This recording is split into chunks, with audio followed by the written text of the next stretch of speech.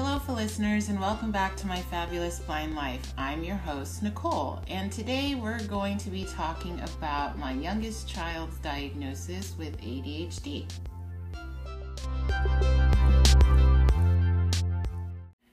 As many of my listeners know, my oldest child was diagnosed with ADHD.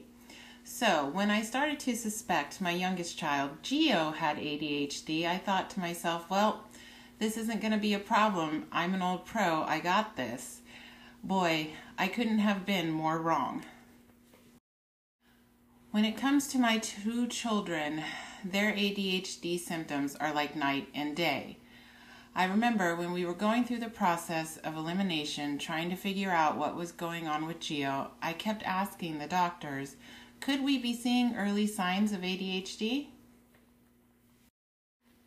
It seemed like every time I brought it up to the doctors, I would hear something along the lines of, maybe, but let's try this first, or maybe, but let's look into this first. It seems like every time I mentioned it, the doctors just kind of swept it under the rug.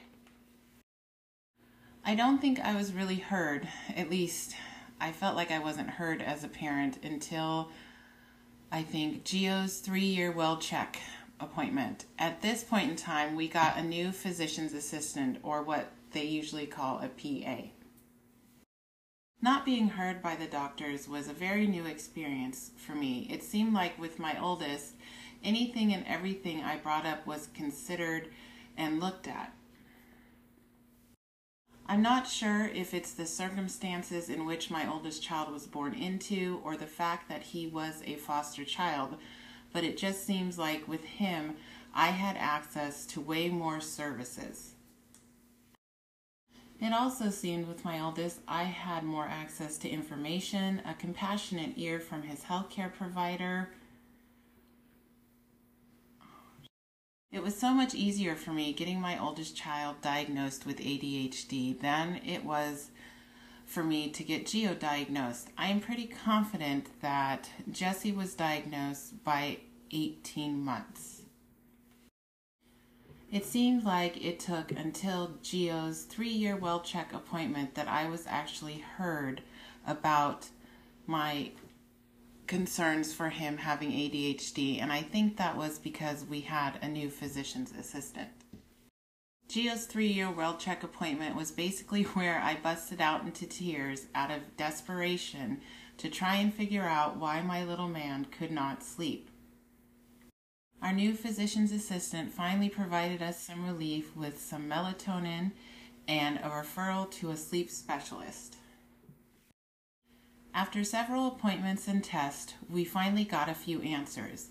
We found out that Gio had a very low iron, he had a mild case of sleep apnea, and he suffered from restless leg syndrome. All of these things can mimic ADHD behaviors.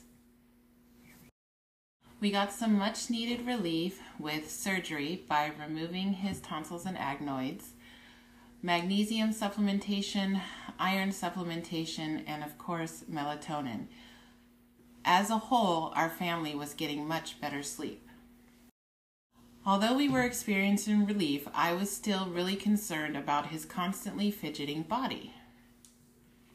As I said in the last episode, we were in the height of COVID and had to attend online preschool, which was an absolute nightmare, and I pretty much gave up altogether. When I quit online preschool, this is pretty much when I started looking for further evaluations for Gio, even though I felt like I already knew what was going on. At this time, I found a preschool that did evaluations for kids with special needs or social delays. It was suggested to me that because of COVID, Gio might be experiencing some social anxiety or social delays. I did have Gio evaluated, and he qualified for the program in some gross and fine motor skills. My only problem was there was no in-person instruction at that time, and by the time I got Gio into actual preschool with kids and teachers, there was only a few weeks left of school. After these few weeks of preschool, we realized that Gio was in no way ready for kindergarten the next year. We decided at this time to hold him back and give him a full year of preschool before we sent him off to kindergarten. When the next school year started, Gio's teacher started to see some different behaviors that were concerning. He was very socially delayed with his peers, and he had an immature grasp on his pencil. He also struggled with holding scissors and cutting. He was always very fidgety during circle time. He also greatly struggled when he was left to do independent activities. At our fall parent-teacher conference, we discussed all the new developments with Gio. We then edited his IEP, or individual education plan, to fit all his needs, and I took all my new information to our new favorite physician's assistant. I shared with her my very strong concerns for Gio, and she recommended an evaluation called CHADIS and emailed it out to his teachers. The CHADIS evaluation is an inventory that assesses a person's personality and psychopathology. This process took some time because Gio's teacher was extremely busy with other evaluations as well. But by the spring, we actually had a diagnosis of inattentive ADHD. Wait, what? Now, I'm not entirely sure how this happened, but the fact that there are different types of ADHD had actually eluded me all these years. I just thought ADHD encompassed certain behaviors. I had no idea that it was actually categorized into 3 different types of ADHD. I then experienced what some of us may call an aha moment, and basically a ton of bricks had whacked me upside my head. I had already suspected that Gio had had ADHD for a while, but everything that I had used on my oldest son and tried with Gio never seemed to work for me. Now, I had figured out why. It was like, duh. I guess I thought because they both had ADHD, what worked with my oldest would work with Gio, but that was not the case. I found what worked for one wouldn't work for the other because my boys had 2 different types of ADHD and were like night and day. I felt very uneducated at this particular moment in my life. I basically had to dive back down into the rabbit hole of knowledge to learn even more about ADHD. I guess I just thought because I had been through this with my oldest, I basically already knew what I was doing. Yes, my boys may share similarities with their ADHD, but they have huge differences. As I jumped back into the hole of information on ADHD, I finally discovered the 3 different types that there were. The first type is inattentive ADHD.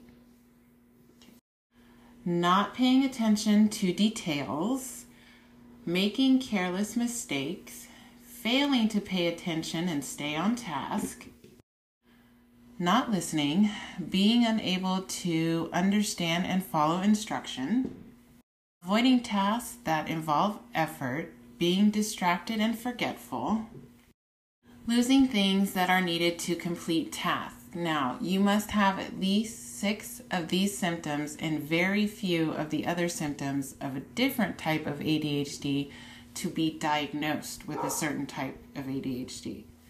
The next type is called hyperactive impulsive ADHD, and it involves fidgeting, squirming, getting up often when you're seated, running or climbing at inappropriate times, trouble being quiet, talking too much or out of turn, or blurting out stuff at inappropriate times. They also basically go like they're driven by a motor. The last type is the most common type of ADHD and basically have symptoms of both inattentive and impulsive hyperactive. I basically had to re-educate myself, learn all new tools and techniques in order to be able to deal with Gio. Now, since we had already been through this with my oldest son, who actually has combined ADHD, considering medication for Gio was a little bit easier for us. For those of you who have been following my story, you know that with my oldest child, I tried anything and everything under the sun to avoid medication for him. Unfortunately, in the end, I did have to put my oldest on medication. Now, due to the type of ADHD that my youngest Gio had, our favorite new physician's assistant wanted to start with the stimulant Ritalin. This still scared the living shit out of me. As a mom, it's still extremely hard for me to place my children on medication, especially this one.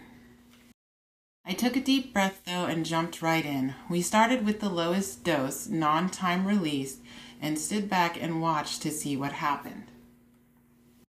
First, we noticed that Gio was actually able to sit still and watch a show. Usually, for Gio, it was like the TV was on, but he could never sit still long enough to watch it. Then we noticed he wasn't actually all over the place all the time. He was actually able to sit and play with toys, and it didn't look like a party of destruction or a tornado of toys had gone through my living room. The best part was when Gio's teacher contacted me and told me what a big difference the medication had made for him at school. That right there did my anxiety-filled heart some good and made it all worth it. Was this a perfect solution? No, we still had issues at school and home, but it was making such a huge difference for him. We left him on this dose for the rest of the school year. At the beginning of the summer, we had a discussion about Gio's behavior and if we wanted to up his dose a little. We decided to leave it the same, and as the summer progressed on, I could see when Gio's medication would wear off and his behaviors would get worse. It seemed like the second half of our day during the summer was an absolute nightmare to get through. Gio was always on the go, was unable to listen and respond to you, and he always seemed to be all over the place. During the second half of our day, his attention span only lasted a few minutes at best, if that. I couldn't get him to sit and watch TV, and if I did catch his attention, it would be for a few minutes or 30 seconds at the most. It seemed if I turned my back, I could literally lose him, and I mean lose him. Sometimes he would just vanish on me. This was absolutely exhausting for me. The only way I can explain it is it was like watching a pinball in a pinball machine, hitting all the little markers, making them go ding, ding, ding. Only I wasn't watching a pinball. I was watching my child, and my house was the pinball machine. It was so incredibly hard for me to deal with, and by the time my husband got home in the evening, I was ready to absolutely rip my hair out.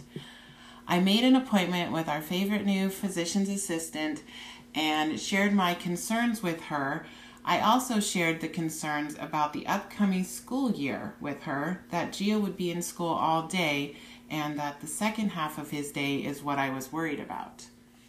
See, for preschool, Gio was only in school for 3 hours, but kindergarten was a full day, and I was very, very worried he wasn't going to be able to make it through his full day of kindergarten. So we decided to give Gio a boost of his medication at lunchtime and see if it made a difference. And man, did it make a difference. It seemed to make the second half of our day tolerable, and by the time my husband got home that evening, I wasn't ready to jump off a ledge. Was this a perfect fix? Absolutely not, but it made the second half of my days so much more tolerable. We returned to our favorite new physician's assistant a few weeks later and informed her of the difference and changes we had seen in Gio. We noticed that Gio's second dose wore off at about 4:30, so we left him on this and decided to see how it would go when he started preschool. Now, he started preschool just several weeks ago in September, fall of 2022. We were actually very fortunate that Gio got the same kindergarten teacher that my oldest child got. I was so incredibly thankful for this because she was with us during our struggles with our oldest child and was so compassionate about having our youngest child in her class. After the first few weeks that Gio was in kindergarten, we did have a few issues and we had to adjust his IEP. But at his fall parent-teacher conference, we actually got a very good report and we're very happy with Gio's progress. And as of right now, we're able to leave his medication where it is.